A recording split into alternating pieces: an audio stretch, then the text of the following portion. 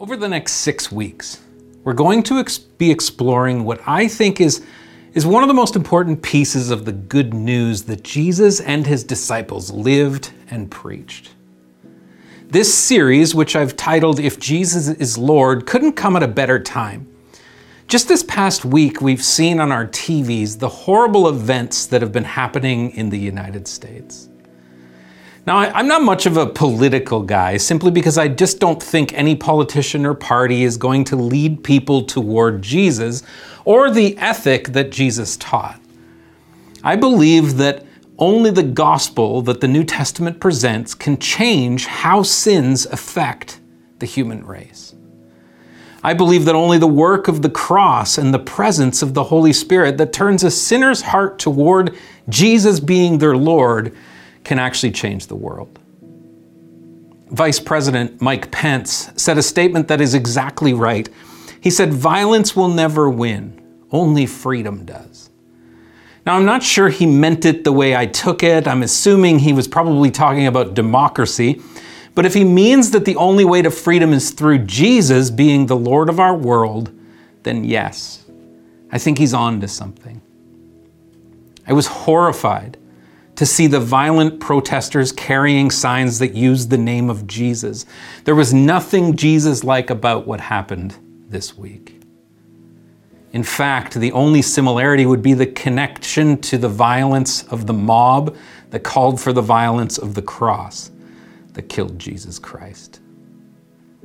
You see, if you've read the biblical narrative about Jesus Christ, the one we Christians hopefully believe is the Lord of God's kingdom and our lives, the Messiah, then you'll know what I'm talking about. It was the people and the state that used violence to kill, but little did they know the death they pleaded for through violence would be the one thing that would offer all of humanity true freedom. The kind of freedom that democracy just can't ever bring. So the vice president is right. Only freedom can win. Violence will never win. But little did they know it would be the violence of Jesus being hung on a Roman cross that actually brings this freedom, not a constitution or some political leader or party. The Bible is clear that freedom can only be found through Jesus Christ. In fact, it was the violence of the cross that calls us to a different way of life. The way of Jesus, which calls for a non-violent, enemy-loving, turning the other cheek, suffering servant way of life. The cross actually calls us to live the opposite of what the state and the people used the cross for. This is what I want to spend the next six weeks looking at in the scriptures. I plan on teaching you what the Gospels have taught me. That the cross calls for an end to violence, an end to sin, and an end to selfishness.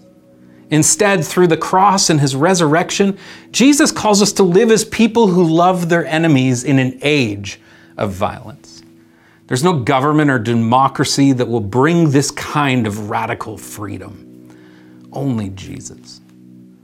So this week is the introductory sermon, and it's going to be a little bit teachy. You might actually kind of find it boring at times, but I'm going to spend some more time unpacking for you the historical background of the New Testament and why the people, specifically the Jews, believed that the Messiah that they were waiting for would come as a warrior. Yet, the Jesus we call the Messiah actually came as the opposite. I'm going to walk you week by week through the New Testament, showing you that Jesus taught and lived a life of nonviolence, and how he calls the church to be the people who live this love-filled, nonviolence, radical lifestyle. So today I hope to set the historical atmosphere, so to speak, for us to understand just how significant Jesus' actions and teachings were in the world that he was living in. And then next week, we'll look at how Jesus' actions in the gospel. The times where Jesus was given opportunity to become a warrior king, but instead he did the opposite. Then, in week 3, we'll take a deeper look at what Jesus teaches about killing and violence, specifically in his famous Sermon on the Mount. Week 4 will expand our exploration of what Jesus taught into the rest of the Gospels. And this will help give us a complete understanding of what exactly Jesus taught about love and non-resistance. Then in week 5, we'll expand into the rest of the New Testament. And this will help us to see how Jesus' disciples interpret what Jesus taught them, and how they taught others, and more importantly, how they lived what they taught. And finally, in week 6, I'm going to address the most common "yeah, but what if?" The questions that people always use, including Christians, to say that there is justification for violence. And then Pastor Tamil and I, we're going to wrap up this topic with a question and answer service and podcast. So let's get going. Virtually every New Testament scholar, whether liberal, conservative, Catholic, or Protestant, agrees that the gospel Jesus announced and proclaimed was the kingdom of God. We all agree that Jesus spoke of a kingdom, that he uses kingdom language to describe why he came, and he tells his disciples to go and announce the coming of this kingdom. There's a reason he uses this language, and a reason so many people respond in a negative way to this kingdom announcement that Jesus gave. At the core of Jesus' teachings about the kingdom was the claim that the long-expected Messiah, Messianic Messiah, the time of peace, a time of justice, forgiveness of sins, and restoration of Israel, was actually breaking into history in his person and his work. Now, most Christians are like, yeah, so, but let me tell you, this is exactly why so many miss the significance of the gospel. Why Jesus isn't Lord of their life. Instead, they just believe in some political religion that changes nothing and often entices violence and hate. It's super important, folks, to notice something when you read the Gospels. Notice how when Jesus teaches, he puzzled and astonished his contemporaries. The gospel narratives have a tension that we often miss.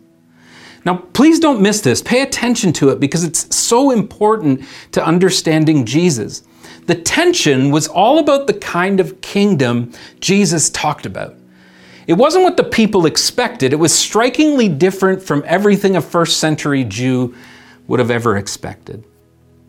Mostly because Jesus rejected the widespread messianic idea of a conquering military hero. You see, the first century wasn't that different from us right now. They were looking for a leader, a king, a hero to solve their problems. Someone to lead them into a democracy where they would find so-called freedom. It's important that we dive into this for the next few minutes in order to understand the implications of Jesus' messianic understanding compared to the messianic expectations of his day. They were drastically different, and this caused huge tensions. So we need to understand the background so that we can understand just how radical and challenging Jesus' teachings would have actually sounded to most of the Jews.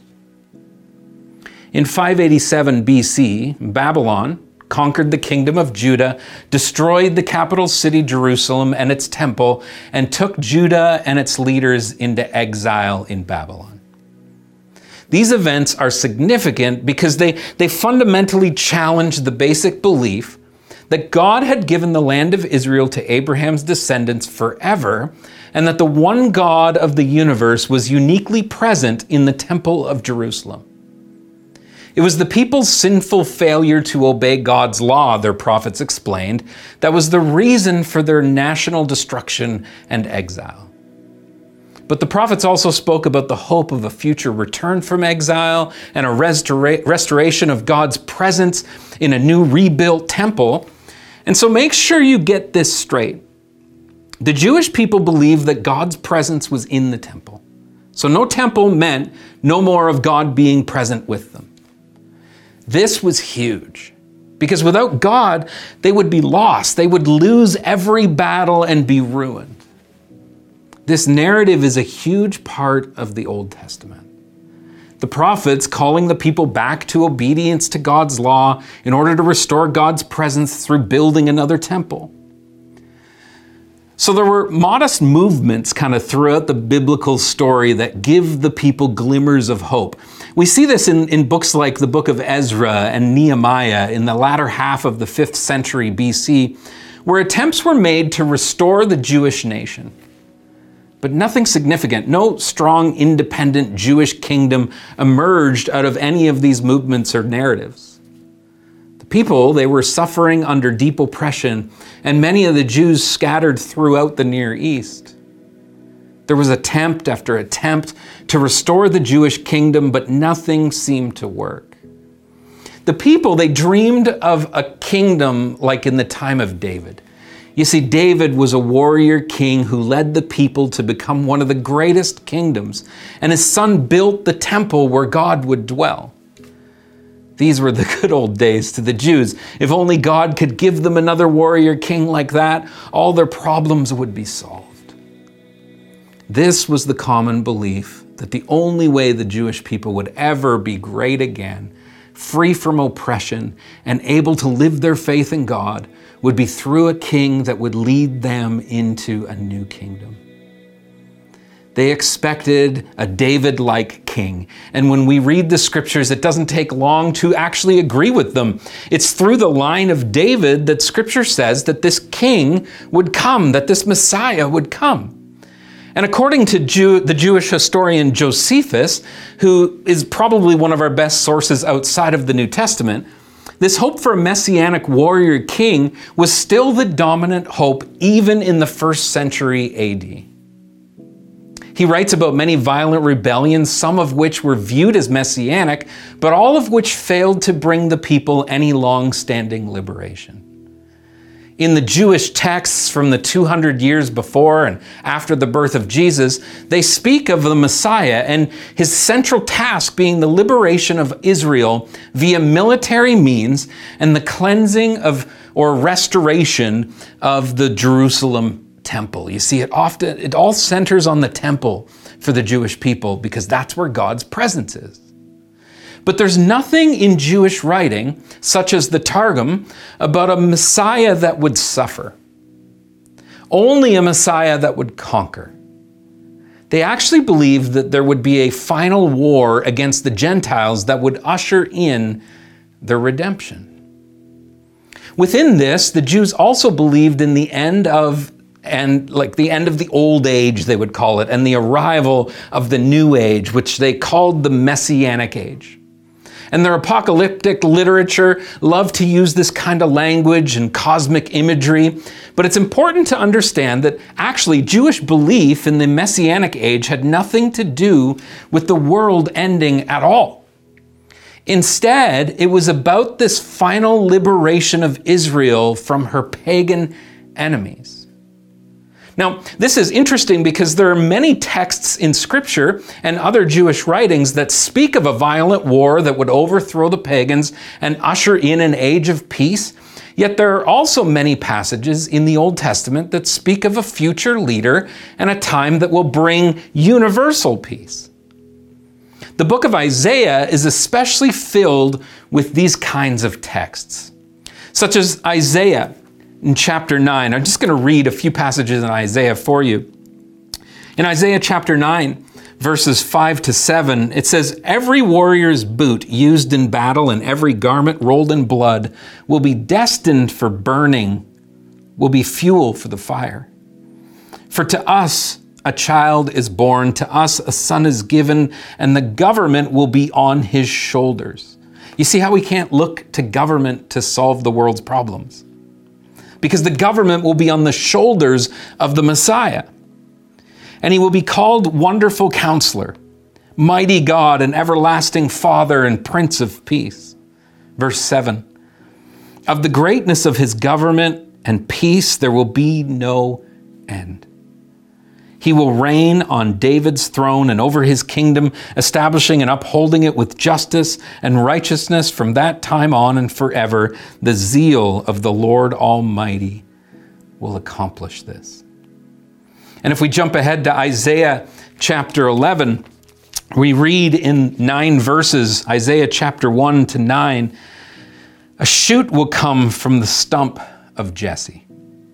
From his roots a branch will bear fruit. The Spirit of the Lord will rest on him. The Spirit of wisdom and of understanding, the Spirit of counsel and of might, the Spirit of knowledge and the fear of the Lord, and he will delight in the fear of the Lord. Now listen to what he says. He will not judge by what he sees with his eyes or decide by what he hears with his ears, but with righteousness he will judge the needy with justice. He will give decisions for the poor of the earth. He will strike the earth with the rod of his mouth, with the breath of his lips. He will slay the wicked. Righteousness will be his belt, and faithfulness the sash around his waist. The wolf will live the wolf will live with the lamb, and the leopard will die with the goat. The calf and the lion and the yearling together, and a little child will lead them. A cow will feed with the bear, their young will lie down together, and the lion will eat straw like the ox. The infant will play near the cobra's den, and the young child will put his hand into the viper's nest. They will neither harm nor destroy on all my holy mountain, for the earth will be filled with the knowledge of the Lord as the waters cover the sea. And if we jump back to Isaiah chapter 2, verses 2 to 4, it says, in the last days, the mountain of the Lord's temple will be established as the highest of the mountains. It will be exalted above the hills, and all nations will stream to it. Many peoples will come and say, come, let us go up to the mountain of the Lord, to the temple of the God of Jacob. He will teach us his ways so that we may walk in his paths. The law will go out from Zion, the word of the Lord from Jerusalem. He will judge between the nations and will settle disputes for many people. They will beat their swords into plowshares and their spears into pruning hooks. Now listen to what it says here. Nations will not take up swords against nations, nor will they train for war anymore. We know from the Dead Sea Scrolls and other documents from this period that's around the time of Jesus, that many Jews understood Isaiah 2, 9, and 11, the texts that I just read to you, to be proof texts for a messianic period.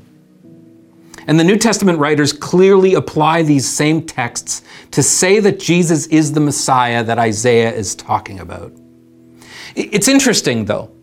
The Jews at the time of Jesus, despite these texts in Isaiah, still believed that the Messiah coming would bring war in order to bring peace. A war that God would once again lead Israel through, that would put the David king back onto the throne and make their nation great again so that they could freely live as a Jewish nation.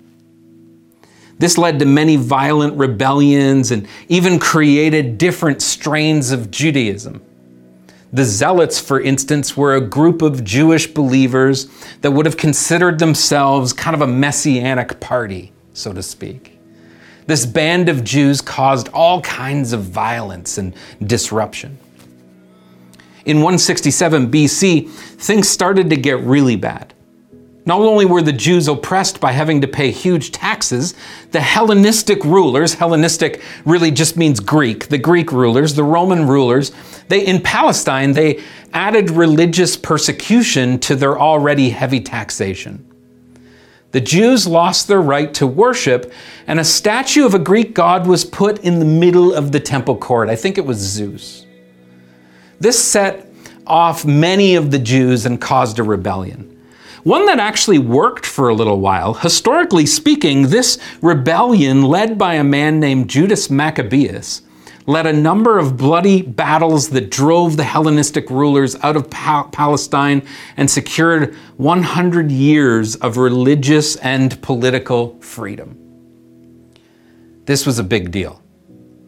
The Jews had not had this kind of freedom for centuries. So some believed that Judas Maccabeus was the Messiah that they had been waiting for. But in 63 BC, Pompey's Roman soldiers conquered Palestine once again and ushered back in Roman rule. So Judas couldn't have been the Messiah because he died in battle. But this revolt, called the Maccabean Revolt, gave the Jews hope. So again, they were convinced that it was violence and war that would bring them the freedom that they were looking for. So now, under the Romans, the Jews continued to wait for a warrior king, despite these passages in Isaiah, and pockets of Jews would ramp up and try to fight, but they would always lose. This is what Jesus was born into. An era where the Romans ruled over everyone. The Jews had some rights, but they hated paying taxes and they begrudged living with a pagan culture. They believed in one God, and the Gentiles around them worshiped many gods. They couldn't stand pagan culture, and they would fight against it at any opportunity that they would get. Always violent, because that was the context in which they believed that they would be delivered. They were looking for another Judas Maccabeus. Now, I say all of this so that you can hear this next part through that lens. So I want you to think with that lens. I want you to think war, think fighting, hatred, tons of opinion, friction with the authorities, separation of people. You see, at this time, you had the Gentiles, which was the Romans, the Samaritans, the Essenes, the Sadducees, and the Pharisees, and of course the Zealots, all with opinion on what was right and how things were supposed to play out. And they all hated each other. Doesn't this sound familiar? Now we have the conservatives and the liberals, the left and the right, the mainline Protestant churches and the evangelicals and the Catholics, the charismatics and the Reformed. Those who think prophets still exist and those who don't. Those who think the government should follow Christian ethics, ethical beliefs, and those who don't. Those who think social justice matters and those who think it's some sort of left-wing conspiracy. You see, the climate in today's world is very similar to that of Jesus' time. So now let's dive into some gospel passages and read them with this climate in mind. You see, Jesus enters the scene as a baby, and then we hear very little about him. But right away, this piques my interest because why would a warrior choose to come as a baby? If God was going to send a warrior, why would he come as a child? Now anyway, I talked about that at Christmas, but don't lose the significance of that. A baby, non-threatening and vulnerable. Now at the beginning of Mark's gospel, he summarizes Jesus' whole message in one simple passage. If we turn to Mark chapter 1, verse 15, Mark gives us the thesis of Jesus' ministry. The whole reason why Jesus came in the first place is summed up in this one verse. Jesus says this, "The time has come," he said. "The kingdom of God has come near. Repent and believe the good news." Now it's super important to hear this language, the kingdom. There it is. Jesus declaring that he is announcing the kingdom of God. This is what they have been waiting for. But wait. He came as a baby. And now he's a man who was a carpenter from Nazareth, and Scripture tells us that nothing good comes from there. Jesus declared that the kingdom of God was arriving, and this declaration would have sparked enormous excitement among Jesus' contemporaries. New Testament scholar N.T. Wright says that God's kingdom to the Jew in the village in the first half of the first century meant the coming vindication of Israel. Victory over the pagans, the eventual gift of peace, justice, and prosperity. In other words, this announcement of the kingdom was a big, big deal. So why didn't every Jew rejoice and jump at the chance to follow Jesus? Well, it's simple. He wasn't what they expected. As we're going to see moving through this series, Jesus fundamentally reinterpreted his people's hopes for the Messianic kingdom. This becomes super clear when Jesus rejects the violent revolutionaries' call to take up arms against the Romans. Instead of urging rebellion against the Gentiles in Rome, Jesus calls his followers to carry their oppressors' bags a second mile. Instead of urging slaughter of the godless conquerors, Jesus urges his people to love their enemies. And he's constantly saying weird stuff, like in the Gospel of Luke, chapter 19, verse 42. Listen to this. He says, if you, even you, had only known on this day what would bring you peace. He's talking about Jerusalem, right? It says, as he approaches Jerusalem and saw the city, he wept over it. And he said, if you, even you, had only known on this day what would bring you peace. But now it is hidden from your eyes.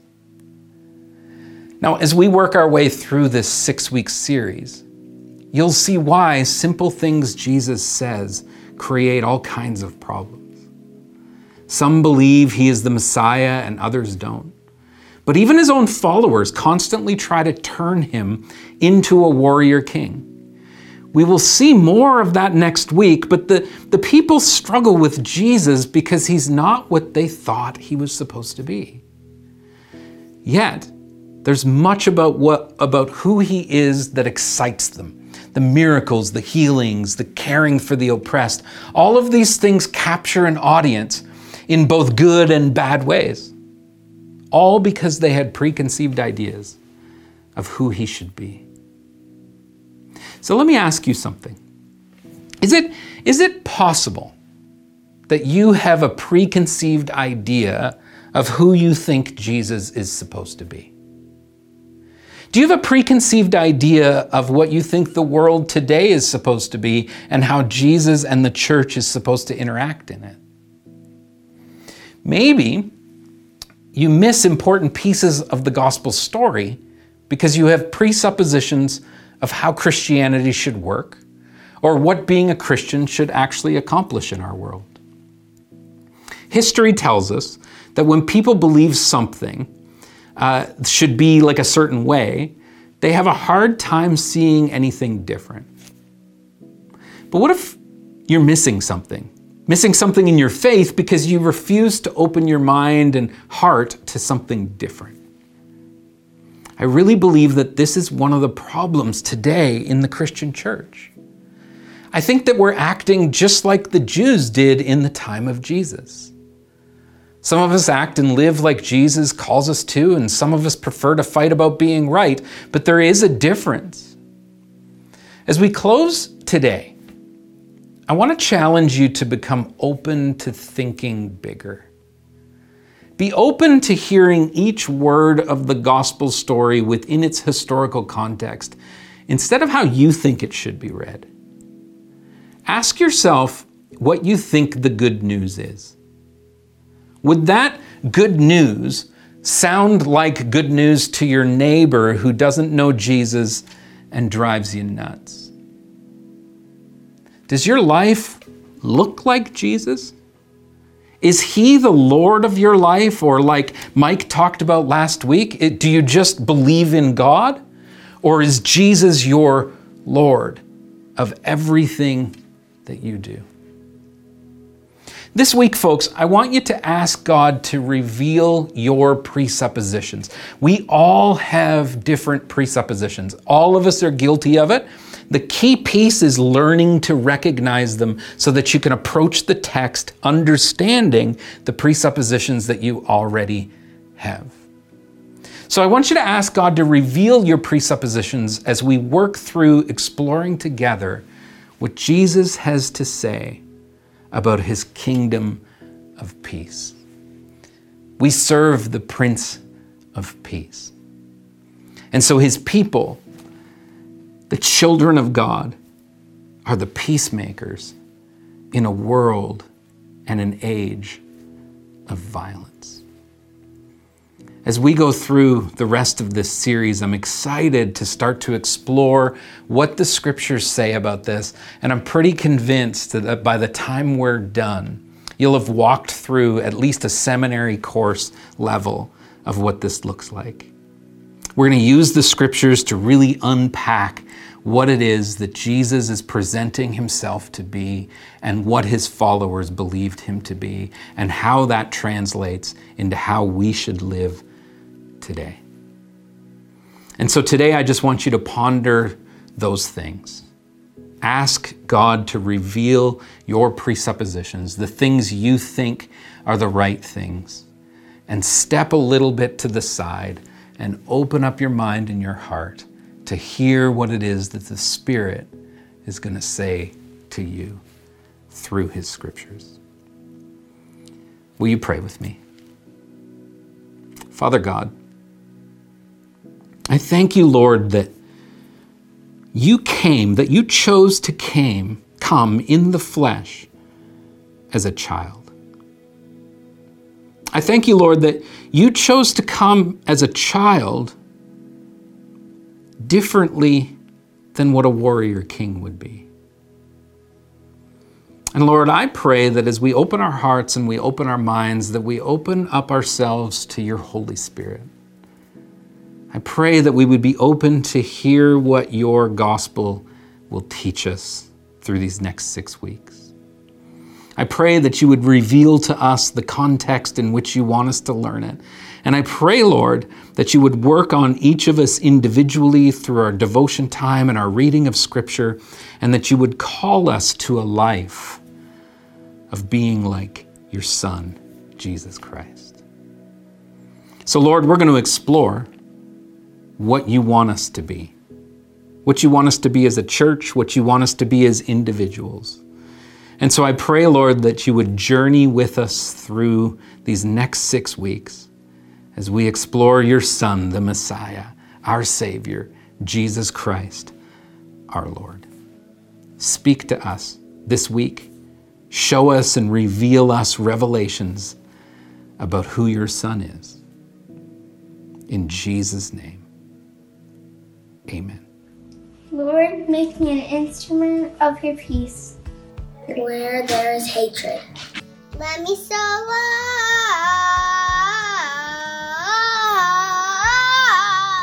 Where there is injury, pardon. where there is guilt, faith, Where there is despair, hope. Where there is darkness, light. where there is sadness, the light. O divine Master, grant that I may not so much seek to be consoled as to console, To be understood as to understand. To be loved as to love. For it is in giving that we receive. it is in pardoning that we are pardoned. and it is in dying that we are born to eternal life. Amen.